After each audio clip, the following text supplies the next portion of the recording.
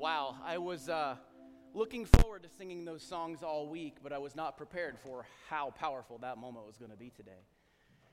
Thank you, worship team, worship choir, for leading us this morning, and appreciate you guys so much. Well, if you have a Bible, if you would, take it and turn to Ephesians chapter 4. We're going to get to our text here in just a few moments.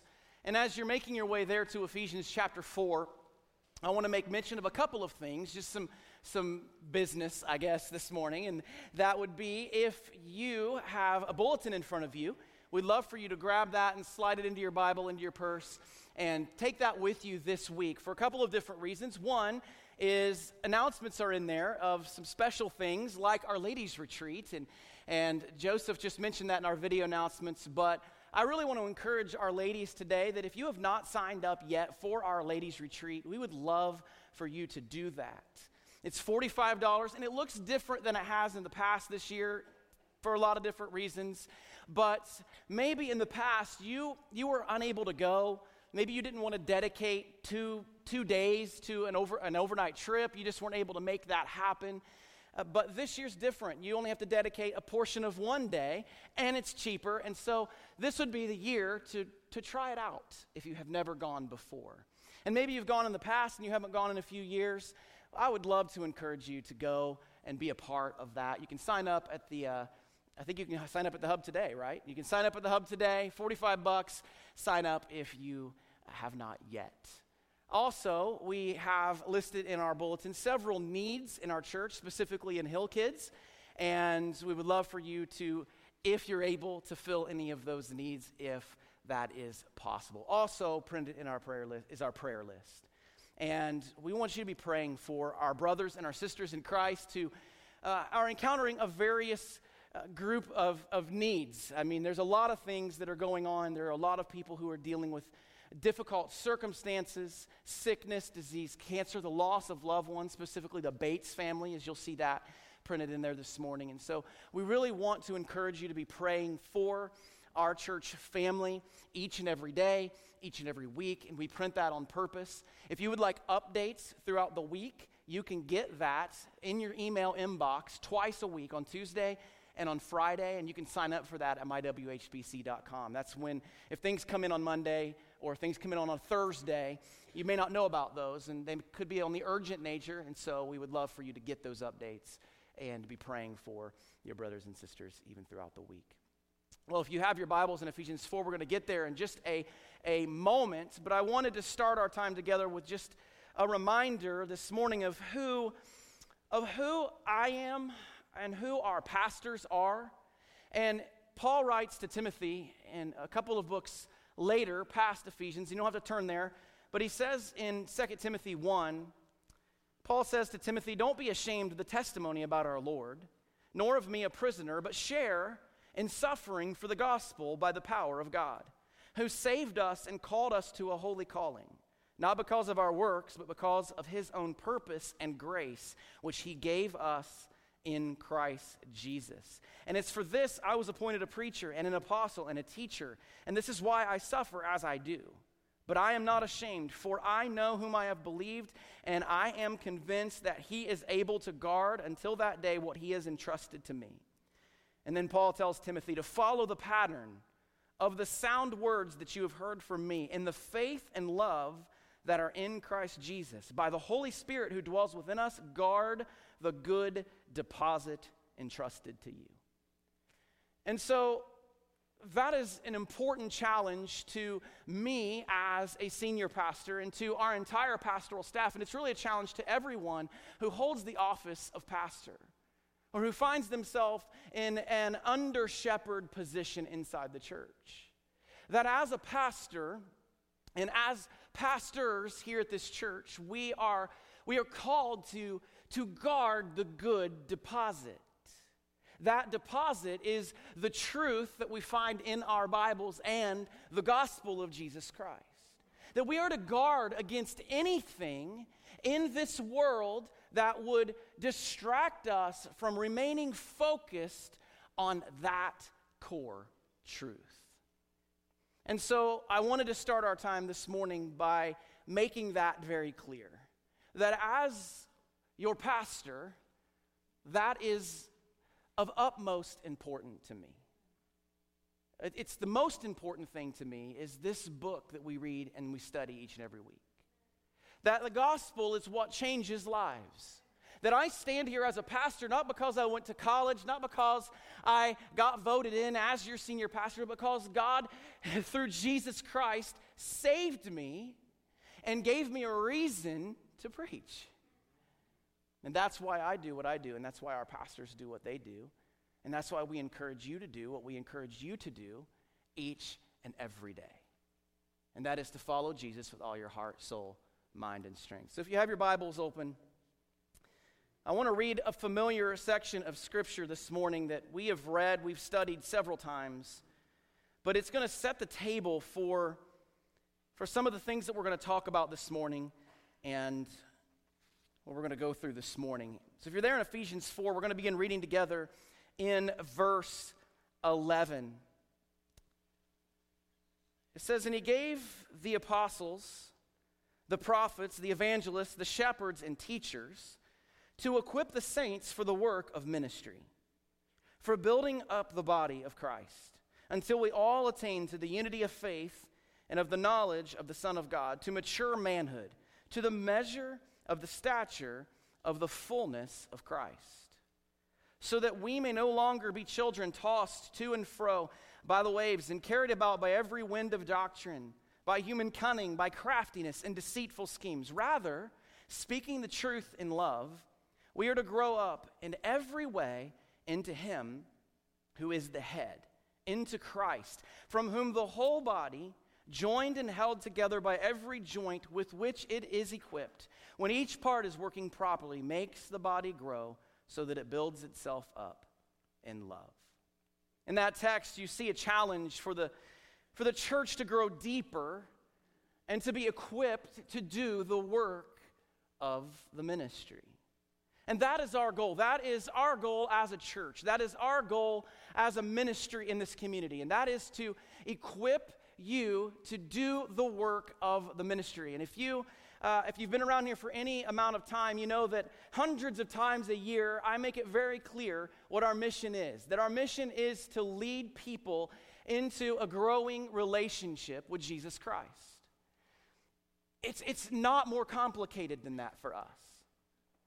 That everything that we strive to do as church leaders, it revolves around this idea of developing and equipping people to pursue a deep relationship with Jesus Christ.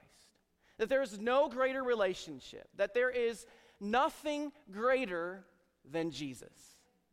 And that truth doesn't change because the culture changes. That truth doesn't change because we've had a bad week or a bad day or because of what's going on in the political landscape. That truth doesn't change if we're being attacked and we're being persecuted as Christ followers. That truth stands firm. That is our mission. And this mission is what guides everything that we do. When we sit down and we plan, when we dream, when we talk about the future, this is our filter. That there are a lot of really good things that we could be doing as the church, as Christians, as pastors. There's a million really good things that we could be doing. But we want to make sure we're doing the best things and the right things. And you've probably seen these posters hanging on our walls, but we have something called core values in our church, and I don't talk about them very often, but they are underneath just about everything that we communicate from the main stage. And there's 7 of them. And the first one is belong, because this is the most important one. That we belong to Christ by faith in him alone. That this whole thing is built on Jesus. That if we remove Jesus from the conversation, we have nothing to say. That we have nothing to talk about. We belong as Christ followers to Jesus. The second one is grow. That we grow in Christ by knowing and following his word. So Jesus is what we build this whole thing on, and we can only walk with him, and we can only know him, and we can only serve him, and we can only be the things that he wants us to be if we're growing in accordance to what he says in his word. This is why Bible preaching is the most essential part of every aspect of our church. The third thing is connect. That we join with Christ by living in community with those in the body. This is body life. This is Sunday. This is us gathering together to worship together in community. This is the whole reason why we do in-home small groups throughout the week. Because community is important. That we are better together. That we are better when we're working in community with one another. And then give. We prioritize Christ by giving of our resources and our time towards His purposes. That we only have a certain amount of time in this life. And we need to be giving it to things that matter. And then we serve. That we reflect Christ by serving inside and outside the church. Saved people serve. If you are saved, then you should be an imitator of your Savior, and He served. And so this is important for our church, that we are called to be a serving church. And then these two are some of my favorites. Train. We imitate Christ by equipping others to be disciples. It's another core value of our small group ministry, that our small group ministry exists to facilitate the process of making disciples. That you, as a Christ follower, you are called to make disciples. We are all trainers. You are a trainer, I'm a trainer. We are called to train. And then the last one is send. We share Christ by proclaiming the gospel to the world around us. And so these are very important. They're not groundbreaking because we develop them or because they're hanging on the wall, but we see them in our Bibles. And our Bibles call us to be different. And so this morning what I want to do is I want to have a different kind of conversation than what we're used to. And next Sunday, we're going to get back to our message series called Abide and studying the book of John chapter 15 specifically. And I'm looking forward to continuing that discussion next week. But this week's a little bit different because it's pretty obvious that a lot of things are shifting. That a lot of things are changing in our culture. A lot of things are changing in the political realm. A lot of things are changing in the church, the big C church, that's the global church. There's a lot of things that are changing. And there are things that have changed and are changing here in our church. And so as we navigate change, as we navigate things that look different, we thought that it was important. I thought it was important that we have a conversation with you today. So I'm going to invite our pastoral staff to the platform, if you guys would join me here at our table, and we're going to have a conversation this morning with you, and we're going to answer some questions that some of you have had. We're going to navigate some things that you may not know about, and we're going to remind the church family who it is that we are and what it is that we're doing. And there's a series of questions that are going to be asked this morning, and I'm looking forward to that moment. I'm going to make fun of some guys too. I'm looking forward to that. But we all know that change can be hard. Change is not something that I think many of us enjoy because it challenges us to step outside of a lot of things. Preference, assumptions. Sometimes we get stuck. Sometimes we feel things that we don't even know why we feel them. But change is hard. But one thing that is certain is that change is not a bad thing. That change is a good thing. I'm so glad somebody thought that there was a reason to develop the air conditioner. I'm glad that change took place. I really am glad that took place. So change is not always a bad thing, but change can be uncomfortable. And I don't always like change. You don't always like change. That is the obvious thing. But one thing is clear. Change is vital in just about any organization. Change is important whether you're a business leader or whether you're a church leader. And so this morning we're going to talk a little bit about change, but really we're going to just talk about who we are as pastors, as your pastors, but more importantly, as spokesmen for Jesus. And that's who we want to please. I want to make something clear this morning that it's going to possibly come across in a harsh way, and please don't take it that way. This church is not your church. This church is not my church. This church belongs to Jesus Christ. We're humans, and we're making decisions. I happen to be the under-shepherd of this church, and I happen to be the guy that makes most of the decisions that you love and hate. But Jesus is in charge. And so as we have these conversations and we talk about some of these things that we're going to talk about this morning, please remember that Jesus is in charge, and he's got this, and we're humans, and we make mistakes, and we fail, and we do the wrong thing, but we love Jesus. And that's why our mission statement is so clear, that we exist to lead people into a growing relationship with Jesus Christ. I don't want you to be in a growing relationship with me, but I want you to be in a growing relationship with Jesus Christ. And so we have some questions that we're gonna walk through this morning, and so I got the team on the stage because one of the biggest changes that has taken place in our church in the last 12 months has been COVID. That was the biggest change. It forced all kinds of things for us to think through a lot of different things. But we have been gathering together in one service since May. And we've been experimenting, learning new things about who we are as a church, figuring out what our identity is, where we want to go, all of the above. And so for the last 9.5, almost 10 months, we've been meeting together in one service.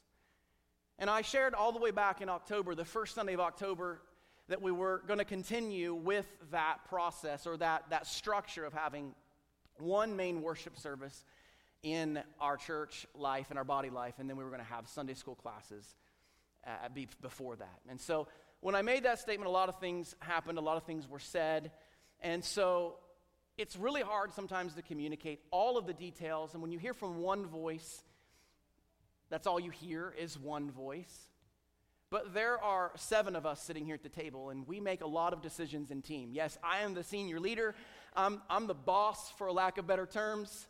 I make the final decision, and I made the final decision when it came to this process of having one service. And I make a lot of the decisions on what that looks like each and every weekend.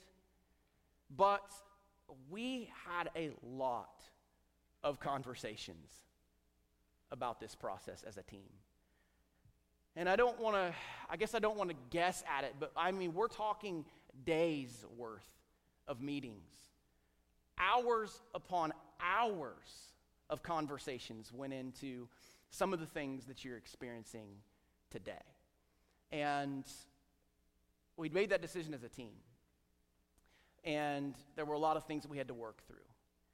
But one of the questions that I wanted to ask our pastors, and I wanted them to weigh in on, is during those seasons when we were making those decisions, when we were talking about this idea of having one service, what happened during those discussions that helped us make this decision or brought clarity to this decision?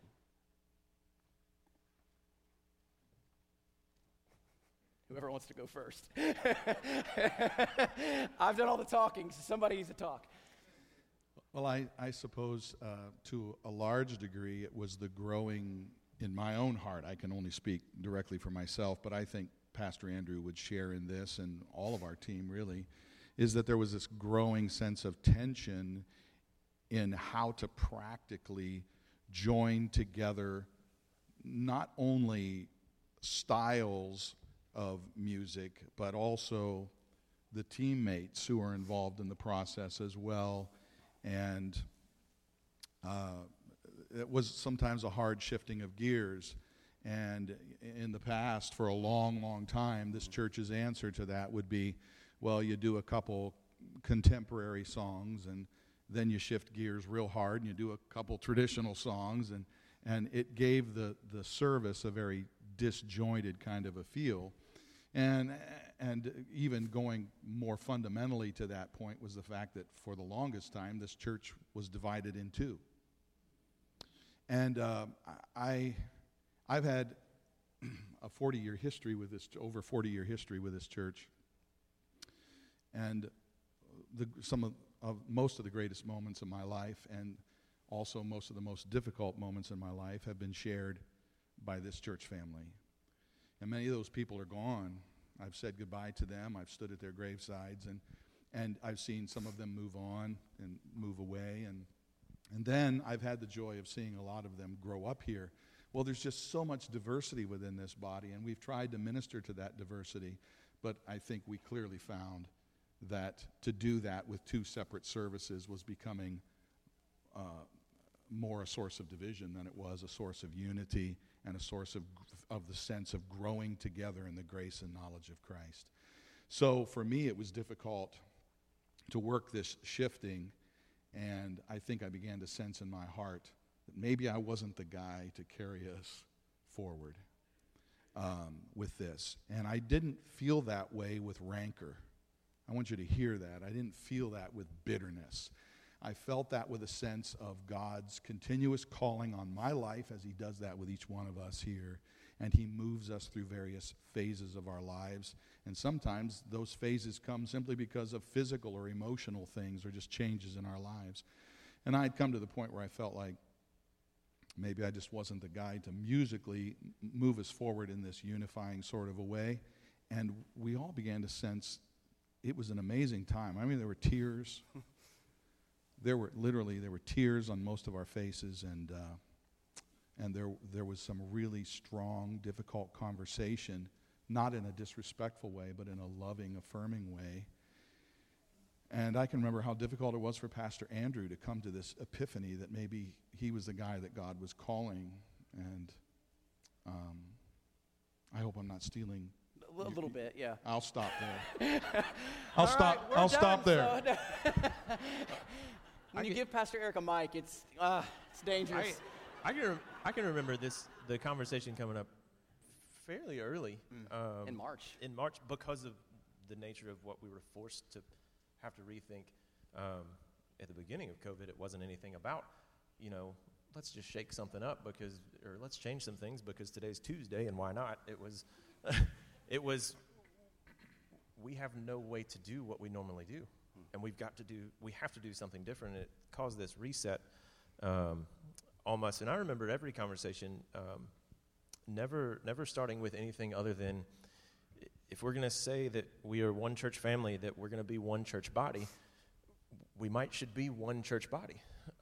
We should actually carry out that idea of knowing each other, worshiping together, being in the room and celebrating and hurting and praying and singing and reading the word together as one family. And then from there, different things started to spring. But I always remember in these discussions, in these conversations, whether they were quick or whether they were long and deep, always coming back to the Bible says we're one.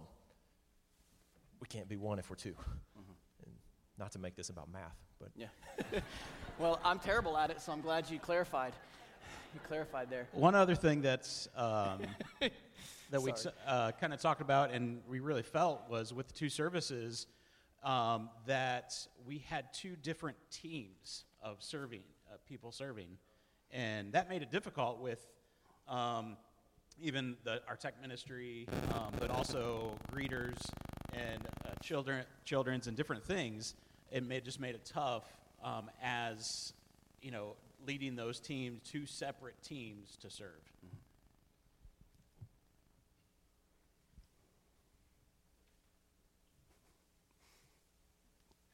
Awkward silence.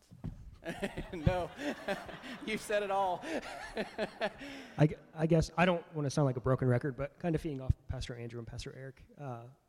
When this question came up, it wasn't even like, oh, I'm on staff here. It was when my wife and I first started coming here. The very first time we came here, we loved everything about West Hill. And we weren't married at the time, but right after service, we went out to lunch, and I was like, if we get married and we have kids, this is where I want to be. I know. And I wasn't even saved. Which was super weird. But I wasn't saved. Are you saved now? It depends on the day. Okay. Officially, yes. Recording.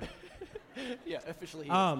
And so when this question came up, I thought the only thing that I wasn't comfortable with that I saw a couple months down the road was the divide in the church. And I was like, I don't really know how we can be a church family with having the divide. So when this came up of, oh, we should go to one service, to me it was a no-brainer because, again, I wasn't even on staff, and I had seen that. And so, when this came up, I just thought, okay, we are one family, and we should be doing things together. And so it was kind of an easy decision for me to just be like, yeah, why not go to one service and do this together, because that's what we're called to do. Yeah, thanks, Kyle. I think the language that was used by some of our staff members for a long time was, we are two churches renting the same space.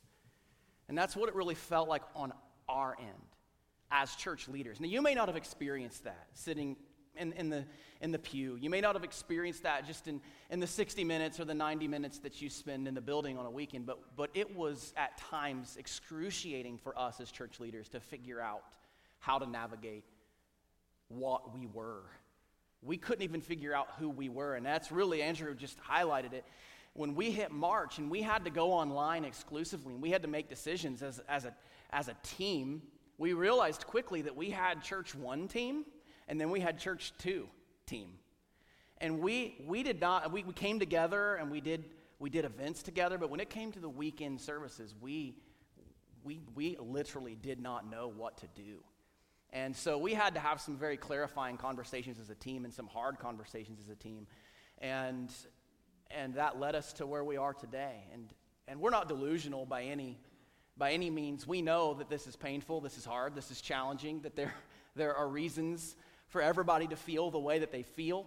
But we really, after the September conversation, it was clear that this was where we needed to go and what we needed to do, and we had to understand that there would be losses attached to that as well. But there have been so many great gains. And there is a unity that I feel now that I've never felt. Specifically as your senior pastor, but even before that. There are things that are just, they've changed. They're different. I don't know if you guys would feel that same thing. And we don't mean that there's an absence of conflict, but when we sit down to have a conversation about what we're doing in the future, there's a clarity around it. And we now know how to make those decisions, even if they're the hard decisions. So Pastor Eric mentioned it a little bit. I don't know if Cedric or Josh, if you guys have anything to add to that part. Okay. Yeah. Pastor Eric kind of mentioned it already, but with these types of changes that come some staffing shifts, that some of our jobs have changed, or my job never really changes. It's always the same. These guys are always shifting and always navigating some of the things that are happening. And so Pastor Eric just mentioned it, that when we started having some of these conversations about next steps or what the future looked like, it really did become clear that there was a different role that we believe God had in store for Pastor Eric in our congregation, and then that there was somebody else already on our staff that was ready to assume other responsibilities that he had that would help take us into the future. And so Pastor Eric's role is shifting, not in a demotion kind of way, but he's filling a unique need that our church has had for a long time. And with what we're navigating even in our culture right now is a challenge, and that is care care ministry. And so loving on people, shepherding people through sickness, loss of a loved one, all of the things that come along with care ministry. And so Pastor Eric is going to be fulfilling that main role. He's going to be an assistant pastor, an associate pastor, and our care pastor. And so he's going to be teaching a Sunday school class. He's going to be on our main preaching team now. It's been Cedric and I mainly, but now Pastor Eric's going to join that team. He's preaching here in January, and he's going to be developing what our care ministry is going to look like. Now, there's a lot of opinions out there that as the senior pastor, I should be able to shepherd in an intimate way this entire congregation. I'm not Superman. And neither was Paul. And Paul couldn't shepherd everybody in all the churches that he started and that he pastored. And that has become a heavy burden for me to carry. And we've all carried it, but there's an expectation that all falls on me. And it's just literally impossible. And Pastor Eric is extremely gifted in the area of care, and he's empathetic, and we just didn't have a real good system. And so Pastor Eric is going to be leading that ministry, prayer ministry, developing our prayer chain, leading all the aspects of our prayer ministry, our prayer lists, developing teams to pray, developing teams to better care for our body in conjunction with small groups, and so many areas. And then Pastor Andrew is going to remain our student pastor, but he's going to be leading our congregational worship on Sunday mornings, and Pastor Eric's going to continue to lead the worship choir. And so I know there's been a little bit of rumor out there as to what's happening and what's going on. Well, there it is. That's what it is. Andrew's leading corporate worship on Sundays and leading our student ministry. That's not changing. Pastor Eric is leading our choir and becoming an associate pastor and dealing with our care needs. And so that leads us into the second part of our conversation this morning, and that is where I really want you, our church family, to get to know each one of our pastors a little bit better. I worked on staff here for almost 3 years, and people didn't even know what my name was. They didn't know what my role was. I would get stopped out in the hallway. One time somebody thought I was the intern, and it was like 2 weeks before the vote for me to become senior pastor. So so maybe you just don't know who we are and what we do. I mean, there are some faces up here right now that some of you are like, well, I didn't know he worked here. And so we want you to hear a little bit about us. And so we got Kyle Hart down here on the end. We got Dave Curie. We got Andrew, Pastor Eric, and Cedric, and Josh. And we all have specific roles that we play. But I want to start with Pastor Eric. And as you think about your new role in a condensed way here, in a condensed fashion, I'll zap him with a zapper. What are you most excited about as you look at the future, your new position, some of the things you're going to get to do? What are you most excited about when it comes to that role? And what's it going to look like?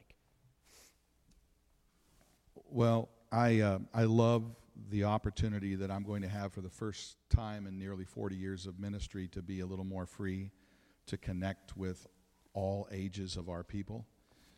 I love children, and people know that I have a great love for senior adults, but I just really do love people, all people in between. And for me to have the freedom for the first time in my ministry life to kind of roam a little bit more, to connect with people and to be available, to maybe take a moment in the hallway a little bit more than I have been, I'm excited about that. I'm excited about connecting with people. And I want people to sense the warmth of our church through the care that not only I can provide, but the various people, like-minded people who are excited about being a part of care ministry. And that what energizes all of that and what is the most powerful privilege we possess as believers is prayer. And so the two of them go together exceptionally well. And I'm excited about I guess I could use the word re-energizing as we kind of restart some of these prayer ministries, give them a fresh vision, recruit more people. And I'm hoping that many people sitting in this room and people who are watching online will choose in the coming weeks and months to participate in our various prayer ministries. There are a number of them that happen at scheduled times throughout the week, as well as from home. And so I would invite people to be a part of that. But I'm just thrilled about that opportunity to help connect and care for our body more and have the freedom to do so. Yeah. I'm looking forward to hearing you preach more. So Thank you. It's an opportunity that he hasn't had as much. You haven't had that opportunity over the years as often, based on the way you were stretched in your role. And I mean, we everybody has their different workloads, but I have been amazed that this 62-year-old man was able to do some of the things that he was doing. He was, when 4 or 5 years ago, he was teaching a Sunday class. He was leading the choir. He was leading worship. He was leading our senior adults. You were just about doing everything. And so I'm amazed that he was able to accomplish all the things that he accomplished, but I'm really looking forward to some of the things that he's going to do in the future. And we've been talking about this for quite some time, and so I'm excited about that. And I got to not talk so much because we're going to run out of time. So I'm going to switch gears and go over to Pastor Andrew. You know, worship ministries, pretty obvious what you do. You sing, and play the guitar and plan songs. And I mean, there's a lot that goes into that. But specifically, as we talk about student ministry, as we look at our student ministry, and there's a lot of things that you're doing with students. And, so as we look at students, what are some of the biggest obstacles that students in our church specifically, but maybe in our culture, are facing? And how does your vision for your ministry, for this ministry, help your team make a lasting impact on students? Yeah. The easiest way to answer what's in front of our students, what are our students facing, what are students all over the world facing, is not going to sound all that surprising, because especially if you're an adult, think about the things that you're facing. Sadly enough, every one of our students face the exact same things, whether it's anxiety, depression. Our students from 13 to 18 are the most stressed teenagers there have ever been in the history of the world. Whether it's maybe it's sexual temptation, whether it's question of identity, who am I, why am I here, what am I supposed to do? It's job stress, it's school stress, it's uncertainty. And again, unfortunately, that's something that every single one of us look at and face. That presents our students with a really, really difficult kind of life road ahead of them. Realistically, the only way down that road for any of us, adult to the youngest child, is having a clear focus on where to go. And that can only be done with Jesus. The only way that we can get through any of these things, the only way that we can face life, the only way that we can deal with the unquestionable anxieties and depression and stress and temptations and all of the above is Jesus. That, I know that sounds like the really simple answer. Spoiler, it's the right answer. Like, it just is. And thank you for not stealing this, because I'm going to say it now. I wrote it down. I saw a quote the other day that said, whatever you're trying to achieve, Jesus is better. So much of our American life is built on how can I be better? How can I get more? This sense of achievement, this sense of not being content, this sense of feeling like I'm not enough because I don't have enough, or because I can't do as much as the next person, or I'm not successful enough. And again, those are things that if you're an adult, I know those ring true in my life, and I go, those are things I have to think about. Well, unfortunately, that's also what your 11, 12, 13, 14, 15, 16, 17, 18-year-old has to think about. That presents some strange challenges, but it also presents a couple opportunities, and I'll be here eventually as my boys grow up. We may feel like as parents, and I feel like it now already, that our kids are hard to relate to, or students are hard to relate to, or I just don't know what they're going through. You can throw that out the window. You know exactly what they're going through. They're going through the same things you are. It may look a little different. It may present specifically a little different, but they're the same things. Does that present for some awkward conversations? Yes. Those are worth being awkward for. They're worth feeling awkward for. Your child, your student is worth feeling that for. And you may feel like you can't relate, but I promise you have some of those things in common. You just do. In our ministry, we try to help our students navigate life. Everything we kind of do is looked at through this kind of threefold lens. The first part is unquestionably Jesus. We look at and we talk about and we preach and we teach who Jesus is, how are we supposed to follow him, and what do we do with that? How does that change our life? When we look at all of these things that we're faced with, well, how does Jesus help us deal with them? What does Jesus teach on? How do we use that teaching tomorrow at school or on Zoom or at work or in our family? And so Jesus is always at the forefront, at the center of any kind of vision or strategy or method for trying to reach people, and also for trying to lead people in a growing relationship with Jesus Christ. If Jesus isn't there, we can't lead anybody in a growing relationship with him. And so we always try to focus on that. And then our other things are really represented in the whole church.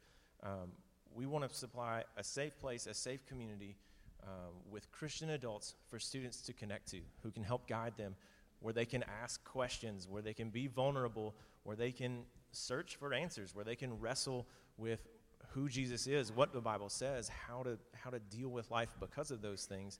And then we try to make it a place where they can connect with each other, where community is found and it's welcoming and it's a sense of belonging. I use the word family too many times. Every single time we're up there, it's probably annoying, but I don't care. Because I think it's another thing. What gets repeated gets remembered.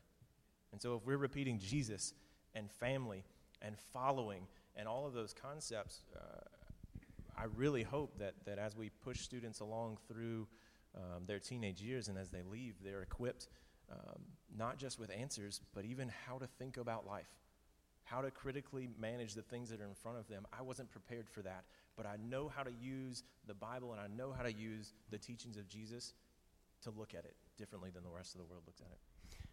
I have two of my 4 children are in the student ministry, and so I'll pick them up on Sunday night, or they'll get home Sunday night, and I'll say, hey, and how did student ministry go tonight? And sometimes I get a grunt, sometimes I get a full-on explanation, and so I asked a while back. I said, hey, what are you guys learning right now in student ministry? And I got a grunt basically. It was stuff, Bible. I'm like, oh, come on. Yeah. And I've learned some of them. And so it's better than nothing. Yeah, it's better than nothing. Because that happened to me as a youth pastor. Parents would be like, hey, I heard you're teaching nothing. I was like, okay. Got me. So literally, I asked Andrew, you work for me, but I was like, hey, so what are you teaching? Because I was like, are you teaching nothing? And he's like, right now we're walking through the names of God, basically, that are in Isaiah chapter 9, wonderful counselor, mighty warrior, Prince of Peace, and I'm like, that's pretty deep. Like, you guys are teaching some stuff. So as a parent, and as we think about parents, what's something that you want parents to know this morning, and why should parents encourage their students to come to Elevate?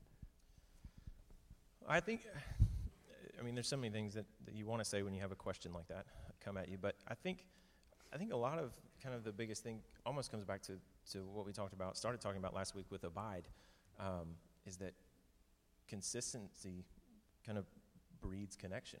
Consistency with the Bible will lead to connection with the Father. Consistently being plugged into the source leads to growth, leads to connectedness, and I think that's the same thing is true for ministry. And I think even just being in the building, being at our Sunday nights or Sunday mornings, things consistently builds those things. But I think that's also true in the home. What gets repeated, what gets said over and over is what gets remembered. And so as our students, are hearing about Jesus in the Bible and seeing a life of following him modeled here, there's this terribly scary number that, out of 52 weeks, on average, a student gets, 40 hours in a year, compared to 30,000 that a parent will see a student. I promise you, I will be here shouting the name of Jesus and helping our students try to navigate life. but 40 is not a lot in a year. And so the consistency of seeing Jesus here, hearing about Jesus, learning about Jesus here, but that being carried into their homes, their everydays, their normal schedule. We talk about it all the time on staff. What gets scheduled gets done. What gets planned gets done. And I try very hard, Shane and I try very hard, even with our small children, to be very intentional and planning about, is Jesus in our home? Are our children not just seeing who Jesus is and learning stories about how to follow him with their life in Hill Kids, but are they actually seeing us model that? Are we having those conversations even at 3 and 2 about who Jesus is and how we should live our life according? Yeah. Pastor Cedric, as the pastor who does the majority of our counseling, as you look back at 2020 and as you reflect on 2020 and some of the things that people encountered, what do you see for this upcoming year as people continue to navigate this uncertain culture? So interestingly enough, from a counseling perspective, I didn't have any conversations in reference to 2020, not one. Nobody set an appointment with me and come and sat in my office from a counseling perspective and said, I need help navigating the culture, or how do I handle a pandemic? Not a single conversation. In the hallway, yes. From a teaching perspective, yes. Scripturally, yeah, but not from a counseling perspective. What took place in 2020 and in 2019 and 18 and 17 and 16 and 15 and 14 and 13 and 12, what took place during those years and what will take place this year, it's the same thing. It's things like marriages are broken. Most of my counseling is in reference to broken marriages. It's when we lose sight of who God is in the context of marriage. It is in reference to parenting. If you're a parent, you know how exhausting it is and how tiring it is and how, if we're being honest, it's really not that much fun. And so that's the kind of conversations that I have. It's helping parents navigate that. How do I parent my child the way that God is calling me to effectively and not the way that I want to? Also, people are anxious, man. People are anxious about everything. Some people eat too much. Some people don't eat enough. Some people don't sleep. Some people can't sleep. Some people sleep too much. And all of it is in reference to anxiety. And sometimes we get caught up in the manifestation of anxiety, but people don't realize that they're anxious. They're anxious about things, and the Bible is pretty clear about anxiety. So it's helping people navigate that. And so, I looked at this question when you sent it to me, and I know that there's maybe an expectation of like, oh, how did 2020 affect your counseling ministry? It didn't. What affected it was Judges 21:25, and I want to read it for you. And Judges 21:25 says, in those days, there was no king in Israel. Everyone did what was right in their own eyes. That's why I have a job. It's because y'all just do whatever y'all want to do. It's because that's why. So if you just start doing what God wants you to do, I would have to find another job from a counseling perspective. And so that's honestly, that's what it is. I'm not trying to be funny. That's what it is. And when I say y'all, I'm talking to myself as well. Like I only get off the rails when I'm like, I think I could just be my own king. And so, and I've done a lot of studying on that portion of Scripture, and I think we look at it from an overarching standpoint, meaning like, Israel removed their king as a whole. But, what I've learned in such a short space of time is we remove the king in the small areas of our lives before we do it in the whole.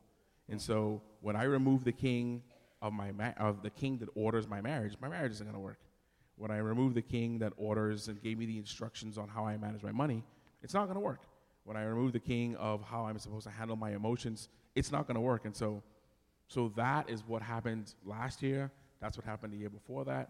And that's probably what's going to happen this year as well. People aren't going to change, right? And so, I don't say that hopeless. I really don't. I think there was a time as a young pastor where I was really hopeless, and I thought, why am I even doing this? Like, it doesn't seem like people are growing and people are getting it, but that's actually not true.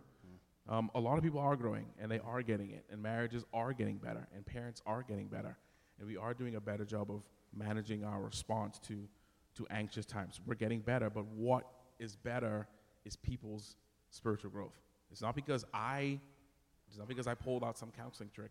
It's just because I've been committed to saying to them what the Scripture is saying to them, and obviously helping clear that up and bring some clarity to that conversation. But people are getting better. Our church is getting better. We're getting healthier from a counseling perspective in regards to those things. And those aren't the only things. Those are the main ones. But I don't say that hopeless. I don't say it as if we're not going to get any better or we're not progressing. But that's the main thing. It's when we stay connected to who God is, His systems work. Yeah. So what would you say to someone who might be thinking that they should meet with you?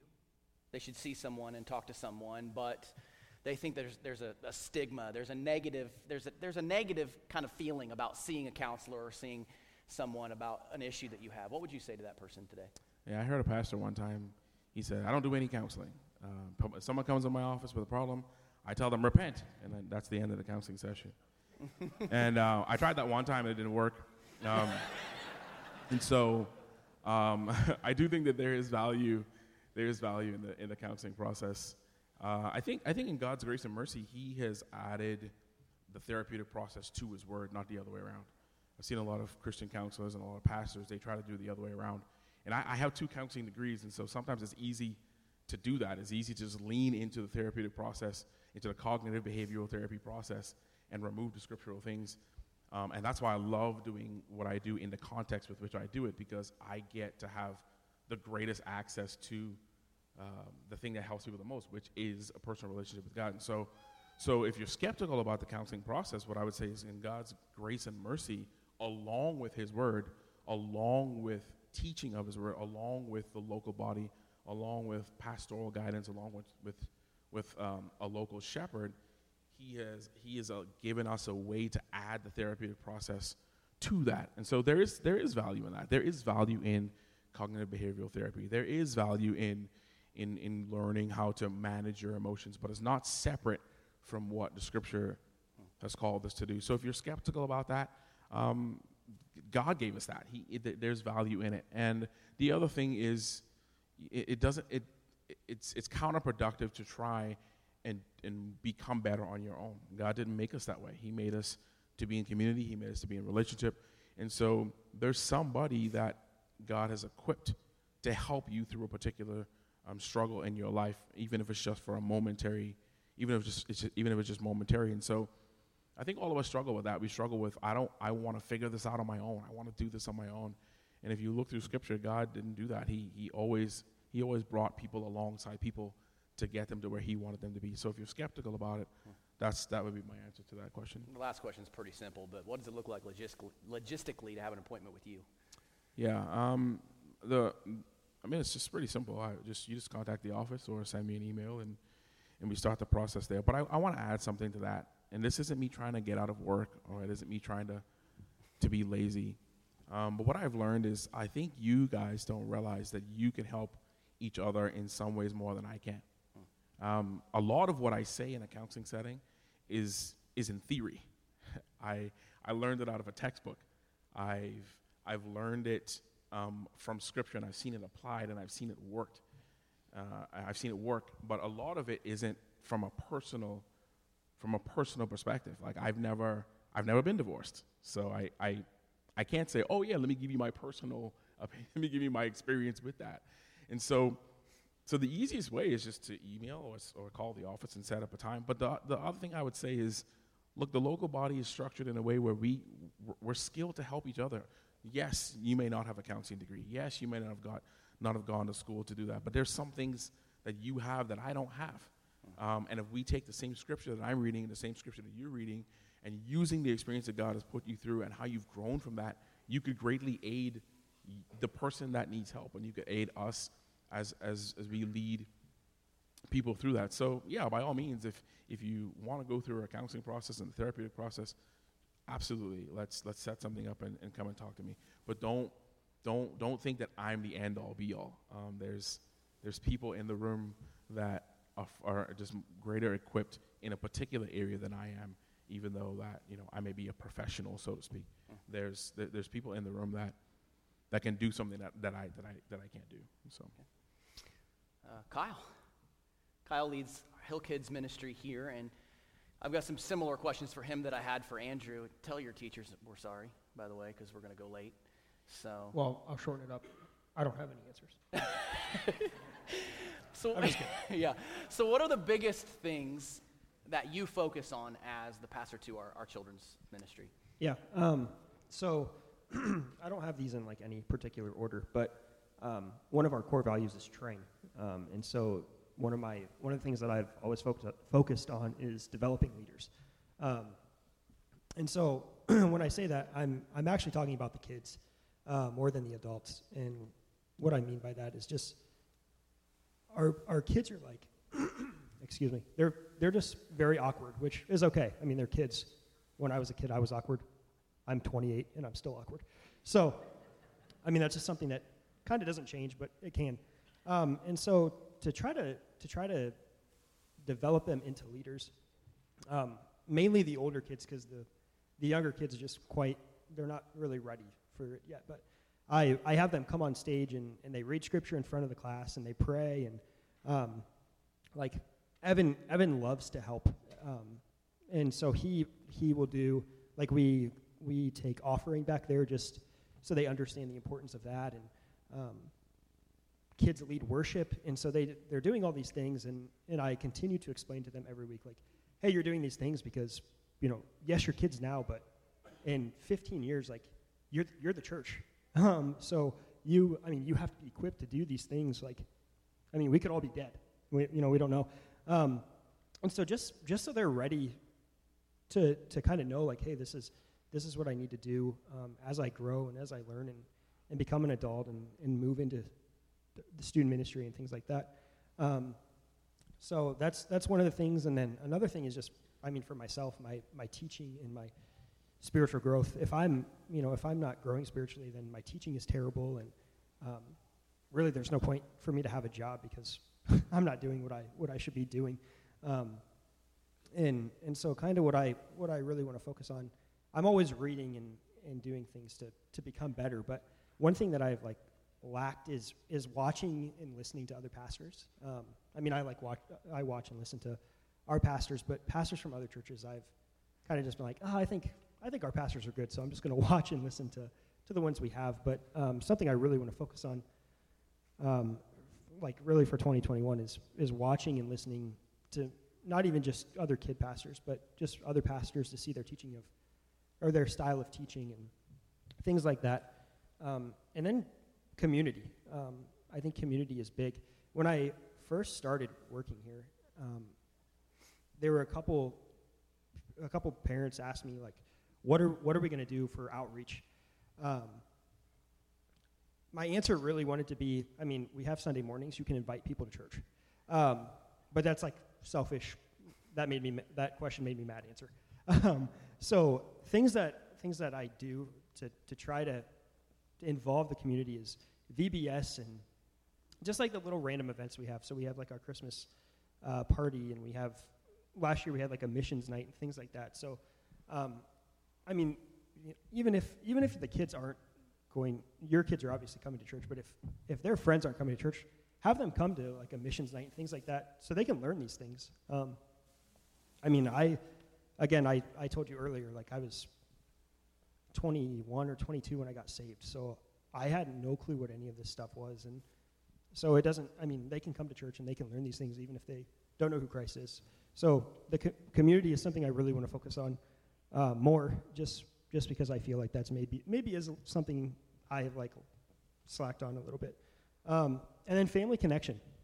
So I always ask a question every week of like, hey, how are things going reading your Bible and praying at home? And some kids are shy and they just don't want to share, but kids that I know that are comfortable sharing, they don't raise their hand, they don't answer. And it's a lot. It's a lot of kids, and it kind of breaks my heart. I'm going to try not to cry, but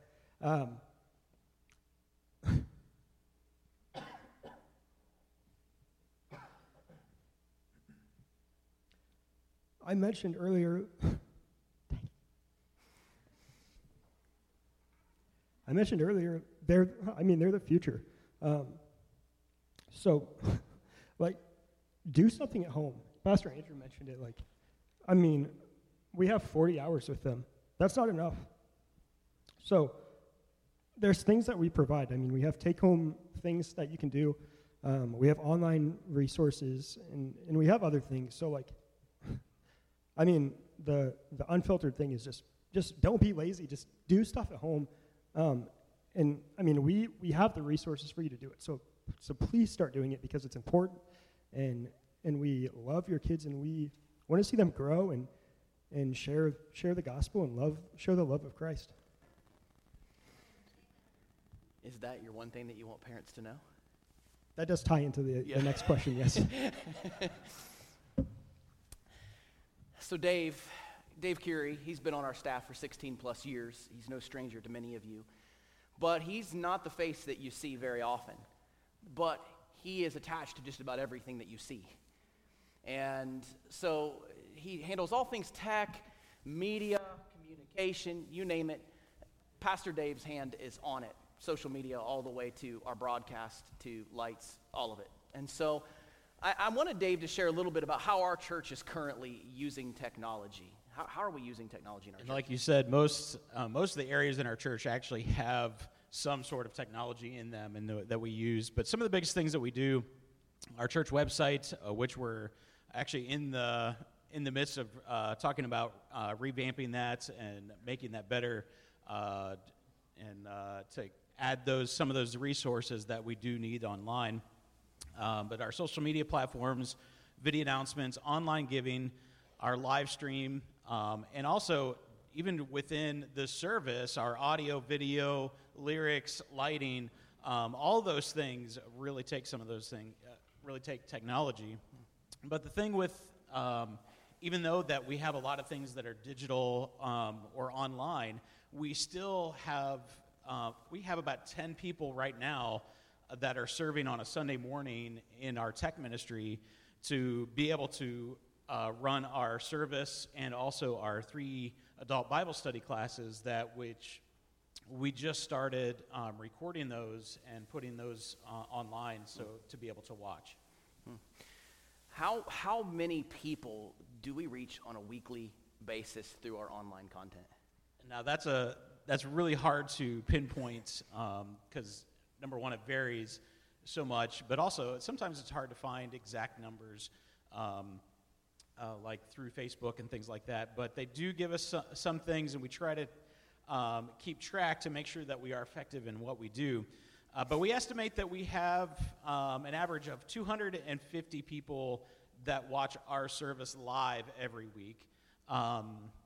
And during a full week, there are over 9,000 minutes viewed through our 3 platforms that our services are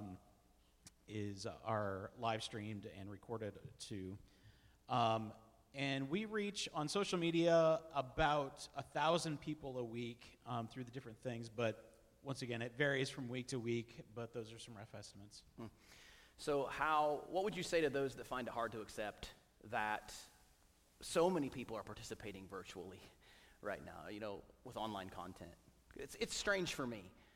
I'm a dinosaur, so you don't want Pastor Eric or I doing your media. You just don't want us. It's kind of funny watching Pastor Eric use his phone. We make fun of him all the time. But as far as technology goes, what would you say to somebody who finds it hard to, why are we investing all this time? Right. We know there's some people that just can't come to every service, and we understand that. And before we started our live stream service 2 years ago, it's been 2 years ago, actually this month, that we started live streaming our service, we had that discussion of we didn't want people to take advantage and just skip a service because it was convenient. But we did realize that there was a need for people that are traveling on vacations or just being sick. So whether we have an in-person service or not, what we do with the technology is important. Our goal for all of our tech ministries is kind of threefold. We want to enhance worship, allow people to hear the message of Jesus Christ and to promote spiritual practices. So everything that we do with technology has those things in mind.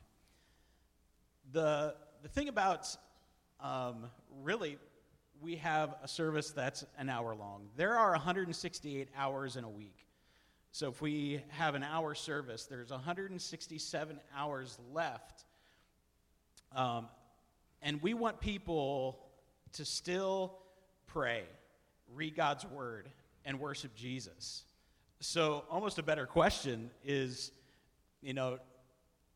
what are we doing with those off hours for people to be able to participate? And so some of those things, and we're striving to be better in what we do with technology, and especially our online presence.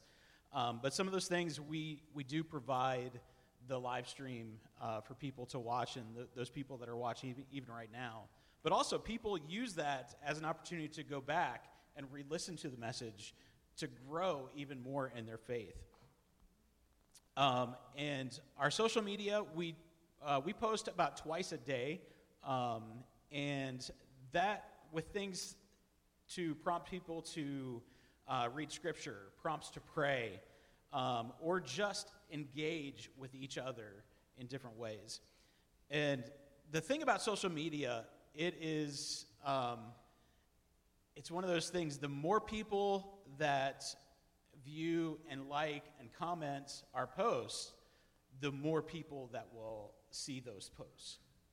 So if you do see a post on social media, right now we're on Facebook and Instagram. If you see those things, put a like on it. Make a comment. Some of the comments are just fun to get you to engage with other people. But what we've seen is people outside of our church start to see those posts, and it's a way to, an outreach to some of those people. Well, last but not least is Josh down here at the end.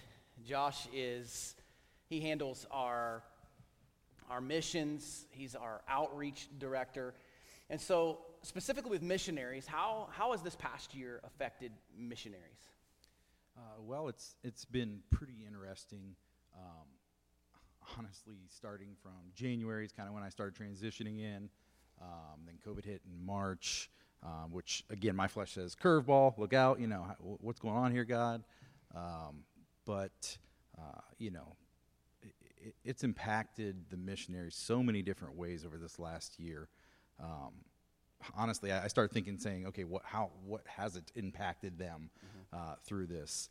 They've had to experience everything from being forced home for 3 months, 6 months, some maybe still not back, which on the flip side is kind of a blessing for them as well. Some aren't even able to come home, but they're stuck, currently where they're at in their country, dealing with passport issues and renewals. I couldn't believe how many things came up with that this year. It seemed like 2020 was the big year to, everybody's doing their 10 years or whatever to get that done. Technology issues, that's something we take for granted so much here. Many of our missionaries don't even have the ability to do live stream, reach their people. They have to get creative, and that's hard to do. That's hard to do when they're being told that they have to stay inside their homes and they can't come out other than select hours or, dealing with this. So that's been very tough for them. Again, the government, how they're kind of controlling the missionaries and what's going on. They're enforcing rules. And honestly, none of this surprises God, right? I think we have to remember that we look at this and we go, oh, here's all the things, kind of like Pastor Cedric said. You look at 2020 and a lot of this has already been going on anyways. There are some circumstances that have created it and made it more tough for many of our missionaries. But we have to remember that they're dealing with persecution all the time. The persecution they deal with looks a lot different, and it seems to be a lot more intense compared to what we take for granted here in America. So, I sit back and try to remember what that looks like for them as I continue to email and just try to stay in contact with them, because again, they may be frustrated through their flesh, but I don't see the hopelessness, right? They're still smiling. They're still proclaiming God, doing everything that they can to reach people for their mission every single day, what God has laid on their heart to do. So, so it's been Real challenging. quickly, what have, as you've talked to missionaries, how has it affected them financially this year? I mean, that's been tough. There have been some missionaries who honestly have just lost so much funding that they've had to leave their field, their mission. So that's been challenging. There's some, because of the financial circumstances that they've lost, they've had to focus not necessarily on their mission, but now they're going back to the funding stages of we got to pick up more funds. How are we going to stay funded and continue to do what God has called us to do here?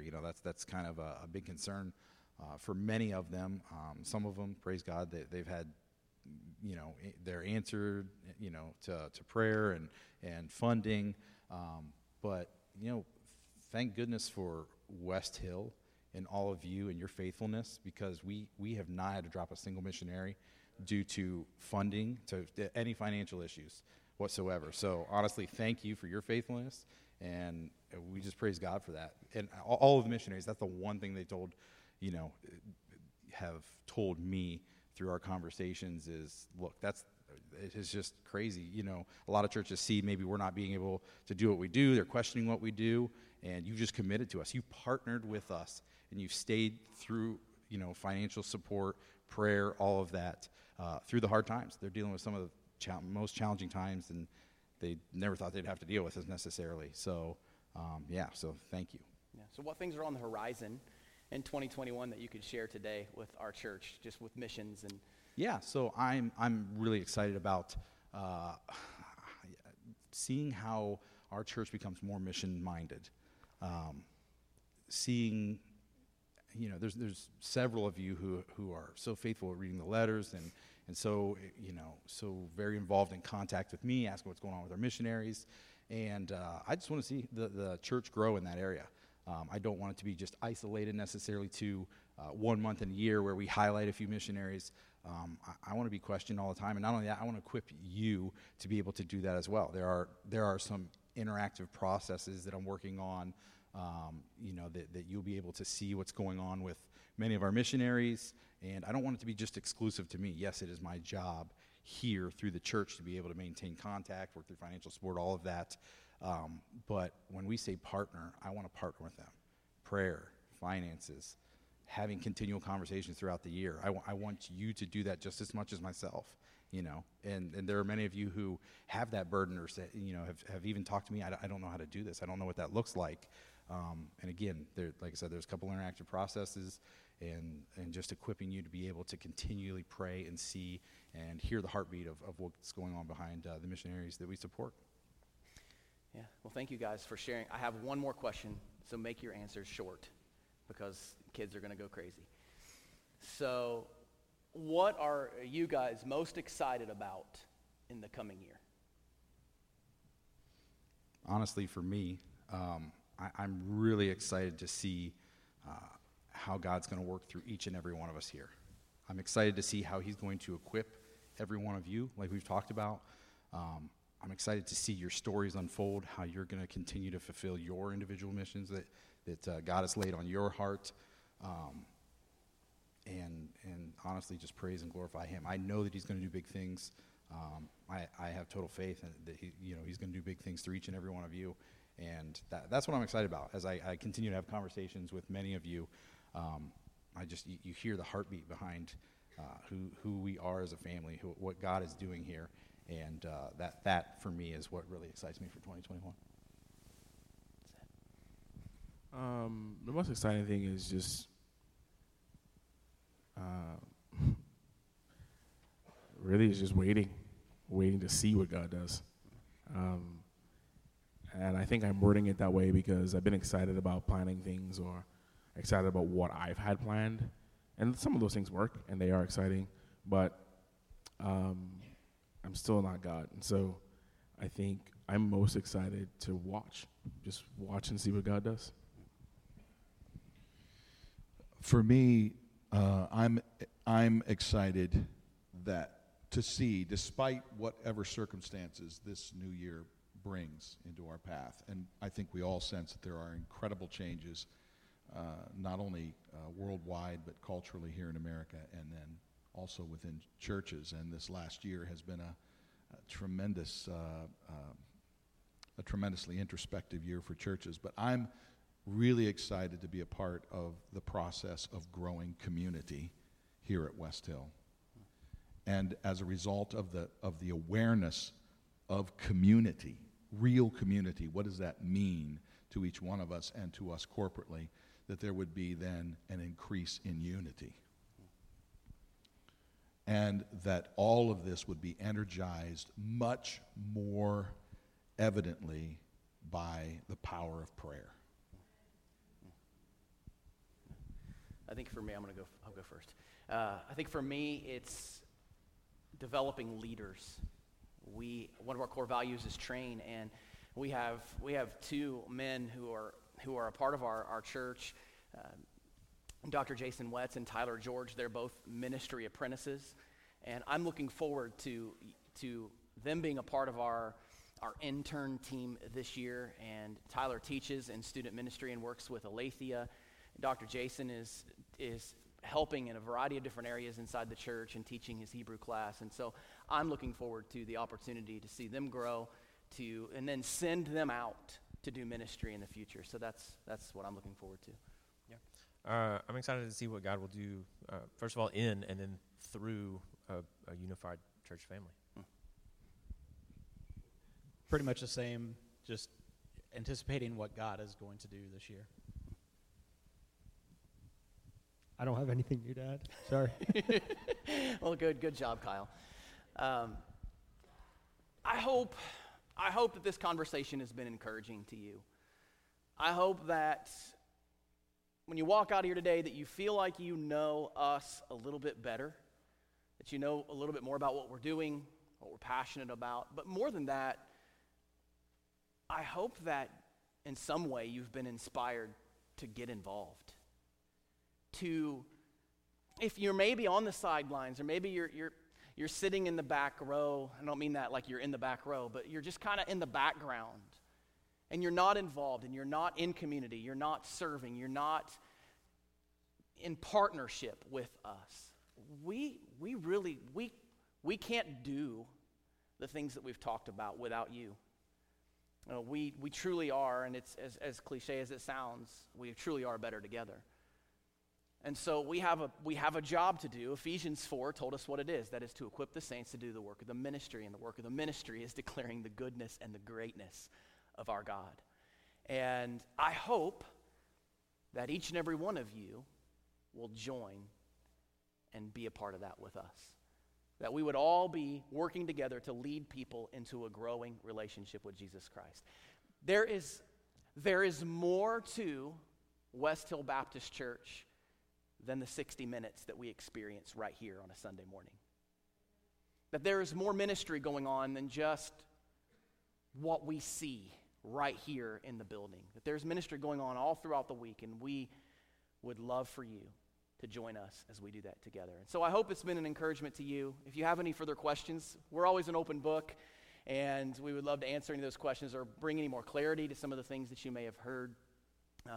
But we want to be a church that is focused on knowing Christ and making him known. Nothing more, nothing less. He must increase and we must decrease. And so we're going to pray together, and then we're going to dismiss. And I want to thank you so much for being here today, for listening, and I hope you all have a wonderful week. So let's pray together. Heavenly Father, we are grateful and we are thankful that you have given us your Son, Jesus, to pursue, to imitate, to love, and to reflect. And so, God, as we have had this conversation today, as we have talked about all the things that we'd like to do, Lord, we don't want to do them without you. And so, God, we invite you into this moment. We invite you into this year as if inviting you into it is something we can do, but we want to welcome you into our lives. That we don't want to push you out. We don't want to push you away. We want to keep our eyes laser focused on Jesus. Lord, that there are so many people out there that are hurting, that are broken. There are so many lost people out there who have yet to be saved. So God, I pray that you would use us, that you would use this body, that we would be unified around the gospel of Jesus Christ, that we would decrease and that you would increase, and that we would live to make you known and to make you famous. God, we can do nothing apart from you, as you have said in your word, so help us to remain connected to the source of life. And that source of life is Jesus. And it's in his name we pray. Amen.